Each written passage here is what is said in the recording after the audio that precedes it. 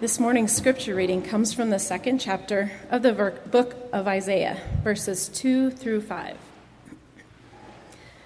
In days to come, the mountain of the Lord's house shall be established as the highest of the mountains, and shall be raised above the hills, and all nations shall stream to it.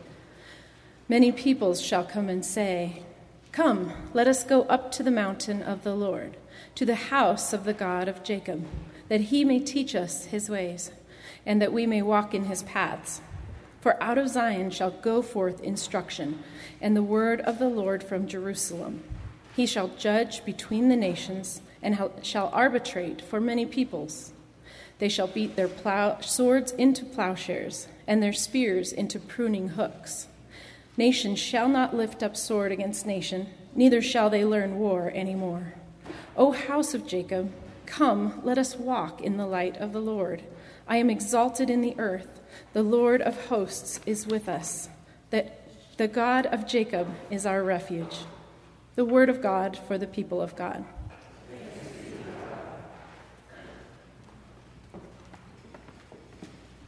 Let us be in the spirit of prayer for just a moment.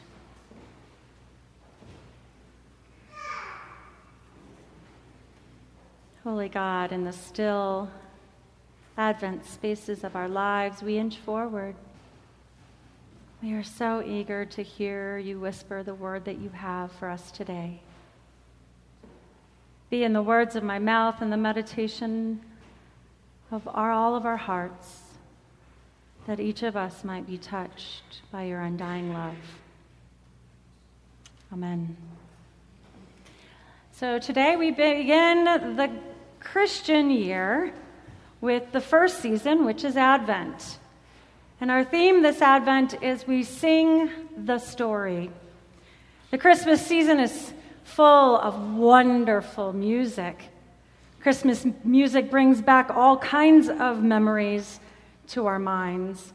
We remember how when we were little, Grandma loved to sing Silent Night in German. And we remember how the youth group sang carols at the nursing home. The carols not only tell the Christian birth story, they tell and express our contemporary stories of longing and expectation. In this Christmas culture of instant gratification and consumer numbing, we sing our story to give an alternate story a voice. And today we sing the story of hope. Hope is not a word that is often defined well. So let's work together to define the word hope. What is it that you think of when you think of the word hope? What comes to mind? What kind of words come to mind when you think of the word hope? Peace. Expectation. Patience. Love, centering, optimism, possibility, love. These are ideas that are future-oriented. So hope is a future tense. And in the Bible, we hear that the people of God in Israel had hope. Hope is confidence that God's promises, that God will come through on God's promises. It's in the future. However, so today's carol we chose was O Come Emmanuel, and if you listen to those words, it doesn't sound like a very hopeful situation. It speaks of the people of Israel who are in Babylon. They're exiled from home, and they are lonely, and they are crying out. Envy, strife, and quarrels are everywhere. The sad song describes the reality found in the exiled people of Israel. But if we are really and truly honest, it describes our reality too. And then this refrain comes out of nowhere saying, "Rejoice, rejoice, Emmanuel," which means God is with us. God is always present even when things look bleak. The prophet Isaiah knows exactly who he's talking to. And he's speaking directly to these depressed Israelites in Babylon. And he gives them a little pep talk. He gives them a vision that God lures all of the nations onto a high mountain, and it is there that these folks will learn a new way of life. God will settle all of their fights, all of their quarrels, all of the things that they disagree upon on that summit. And people will be so happy and will respect one another so much that they won't need their weapons of war anymore. And so what they'll do with those weapons is they'll melt them down and turn them into gardening tools so that everyone has enough to eat. Perhaps some of us are closing our eyes right now. And with heavy hearts, think of all the conflicts that flare up all over the world and in our neighborhoods and in our homes. Isaiah's words, they sound nice and all, but real life has made cynics of many of us. The words of the prophet feel tone deaf to the headlines and to our human condition. Our everyday reality is light years away from the prophet's vision of healing and justice and peace up there on Magic Mountain. And so how do we sing? How do we sing a story of hope when we're living in hard times? Back in September, I spoke to Colorado Springs City Council. I was invited by a friend to advocate for a citizens review board that would have more oversight and accountability of our law enforcement. This was in response to the fatal police shooting of 19-year-old Devon Bailey back in August. Of course, my testimony there in front of City Council was only one of so many ideas that filled that crowded room. Ideas that wanted to help to make a more just system. Then, several months later, on November 13th, a grand jury unanimously exonerated the Colorado Springs police officers that were involved in that tragedy. And then a week later, Devon Bailey's cousin was acquitted, a separate case that revealed a false claim that he and his cousin Devon were committing a crime. In all honesty, I'm not feeling very hopeful about our justice system. The Black community that was there that day and who lives mostly in K-Land is feeling very threatened and vulnerable and distrusting. Our city is fractured by this unjust tragedy and a system that doesn't work for everyone. And as someone who has been working for racial justice for a long time now, I'm feeling frustrated. Why would anyone continue this work? Sometimes I am so tempted to just blend in and rejoin the masses and numb the hopes that anything will change for the better. But then I think about Dr. Martin Luther King and how he dared to speak of a dream in the era of Jim Crow. Talk about tone deaf. When Dr. King spoke the words of his "I Have a Dream" speech, the dream did not include people just hanging out, appreciating the elegance of his words, and then just waiting for the great day of justice and peace to arrive. Dr. King was an Advent man, and he took that long view of justice. And his vision was a continued call in that stream that reached back to people like Harriet Tubman and then reached forward to let people like Barack Obama. And even with the consistent work, we are still waiting for Dr. King's dream to manifest fully, aren't we? God invites us not to just sit and wait and imagine a better world in our little comfortable places, but to have the kind of expectation that lures us into peacemaking, where it becomes a lived out priority in our everyday lives. After that day in front of City Council, I was revved up. I was restless. And I remembered that hope isn't the absence of hard.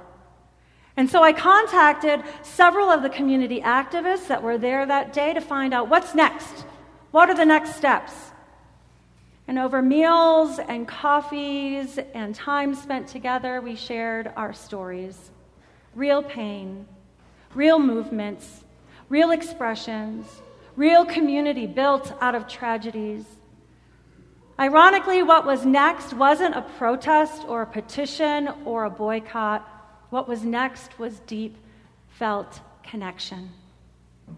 It reminded me of a TED Talk that I watched once of a man named Sharif Abdullah, who is a lawyer and an author in Portland, Oregon. And he said that America is soul sick. We're soul sick and desperately need a spiritual transformation in order for our system to change. And Sharif thought that it was important to feel connected with all people, not just the people that we know, but people that we don't know and possibly don't like. And so he wrote this in his book. While practical goals are important, the spiritual goal is to awaken the compassion that lies at the root of all change. Success doesn't mean I've saved an endangered species or cleaned up a toxic waste dump or fed hungry children. Success means awakening myself in the spirit that can help make a better life for others.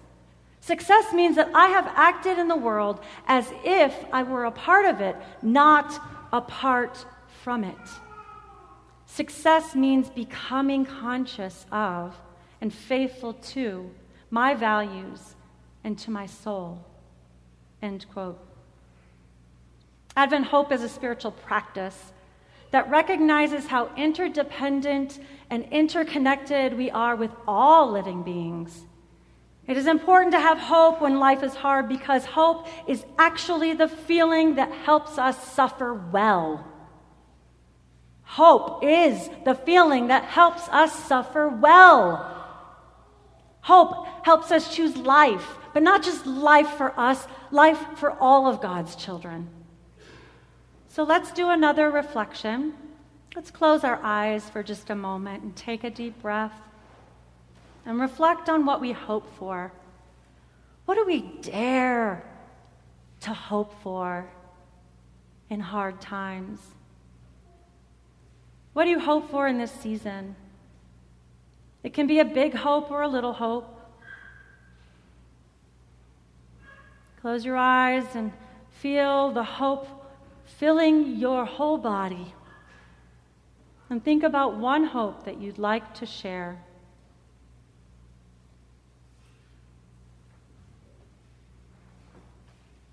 Let's open our eyes. And I'd like to hear from all of the generations. So, this is a good test of who's missing. But we were going to start with Gen Z. The Gen Zers are like, what is a Gen Z?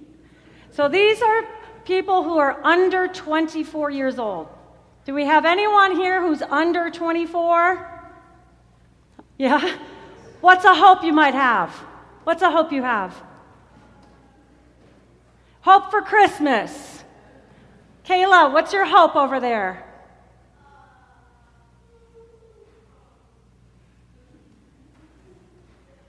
Good health. What's a hope? Any other Gen Zers got a hope? Anyone else? Iris, you had a good one in the circle that we forgive each other even when we make mistakes. That was a good hope. Yeah. All right. What's another one back there? What's that?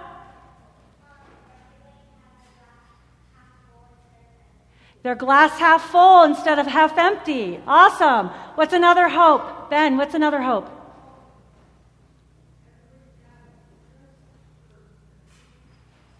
Excellent. Excellent. We need help. What else? What's the last hope from this generation? Oh, for everyone to believe in Jesus and God in some form of love. That's right. All right, here's the real test. I'm kind of looking over here. Millennials? Are there any millennials? Oh, Oh my gosh, Jack! I knew you were right in the middle for a reason. Jack. Okay, so millennials are people under 38 years old. So that's from 25 to 38. Any hopes for the season, Jack? To be prepared. Any other millennials? Are you millennial? Not, yeah, kind of. On the cusp. Any other millennials want to share a hope? 25 to 38. All right, Gen Xers, there are some of us here. What do we have as far as Gen Xers are the generation from 39 to 54? Gen Xers, whoop, whoop. What do we have a hope for? We're the forgotten generation. Any Gen Xers have hopes? What's that? Any hopes? Yeah, that's what they said when we were in college, that we were hopeless. Yeah. Yeah. Appreciating giving rather than receiving. Transformation. Coming together. Deep connection. All right, the largest group in this room are probably our baby boomers. That's 55 to 73.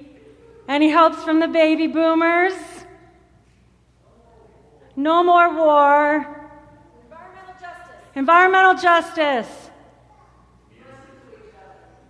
To listen to each other. Community. People being kind. Any more baby boomer wisdom? All right.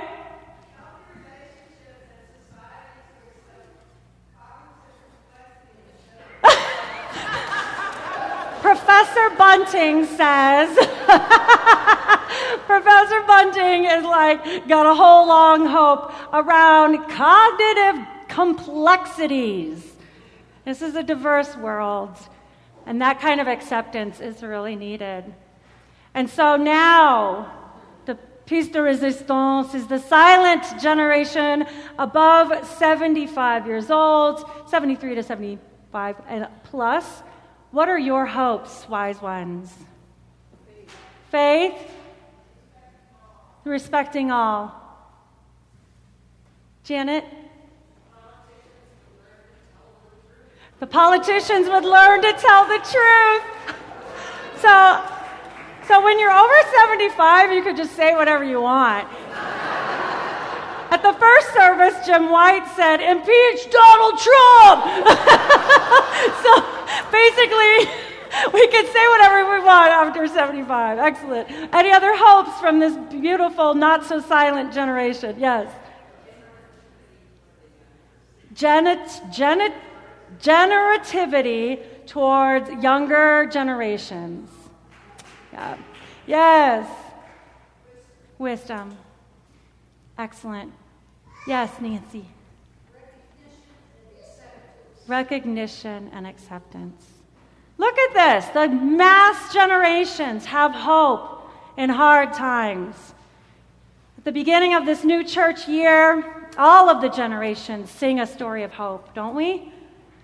Well, God really is usually the one who manifests it and brings the vision to reality. There's work for each of us to do. We've got to do our work. And then when we truly, truly want to have that inspiration and hope, we look for it. So may each of you quietly consider what you're truly longing for this season. Get in touch with the God that can make things become manifest. And may we work and watch and wait for the coming of Emmanuel, God with us. Amen.